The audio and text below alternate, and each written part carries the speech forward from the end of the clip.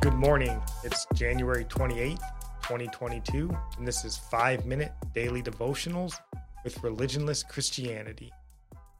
This morning, we're in the Gospel of Luke, still in chapter 5, today in verse 8. And verse 8 reads, "When Simon Peter saw this, he fell at Jesus' knees and said, 'Go away from me, because I am a sinful man, Lord.'" If we're familiar with where we are in the story, Jesus had just got done preaching in Peter's boat. When he got done preaching, he tells Peter to drop the net again, and Peter listens and catches a great amount of fish. It's at this point that we read verse 8.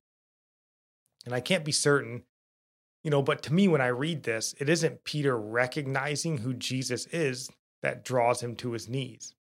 First, Peter doesn't fully understand yet who he is.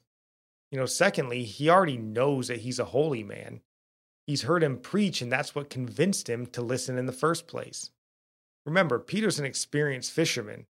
He only agrees and listens to Jesus because of the wisdom that he had just heard him preach with. I believe what draws Peter to his knees is that he would be blessed by such a man.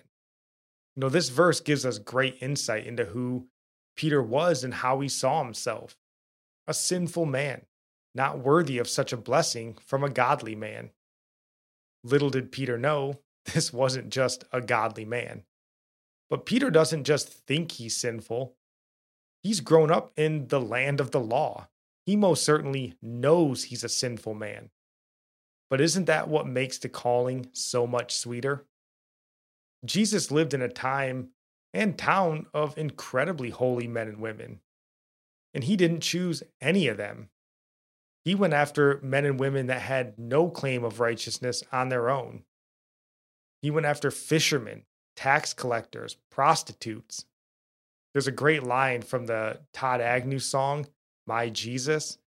And it goes, talking about Jesus, "I think he'd prefer Beale Street to the stained glass crowd." Jesus didn't go to the temple to call his followers.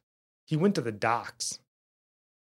Now, this certainly doesn't discredit those in the temple, but I think it gives us a clear picture of what Christ is looking for in those he calls.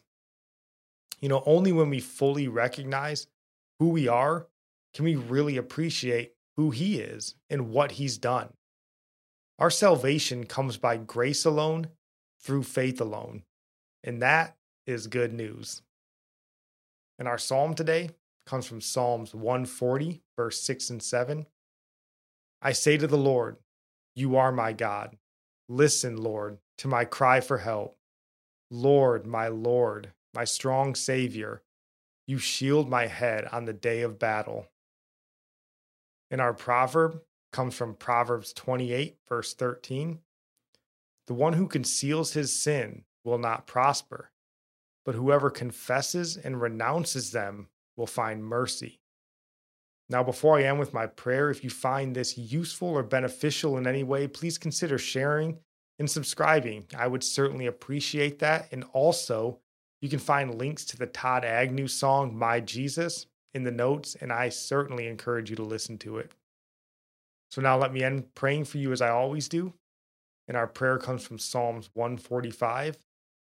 "May the Lord show you he is gracious and merciful, slow to anger and abounding in steadfast love, that the Lord is good to all, and his mercy is over all that he has made. May you know the Lord is near to all who call on him in truth, that the Lord preserves all who love him." God bless.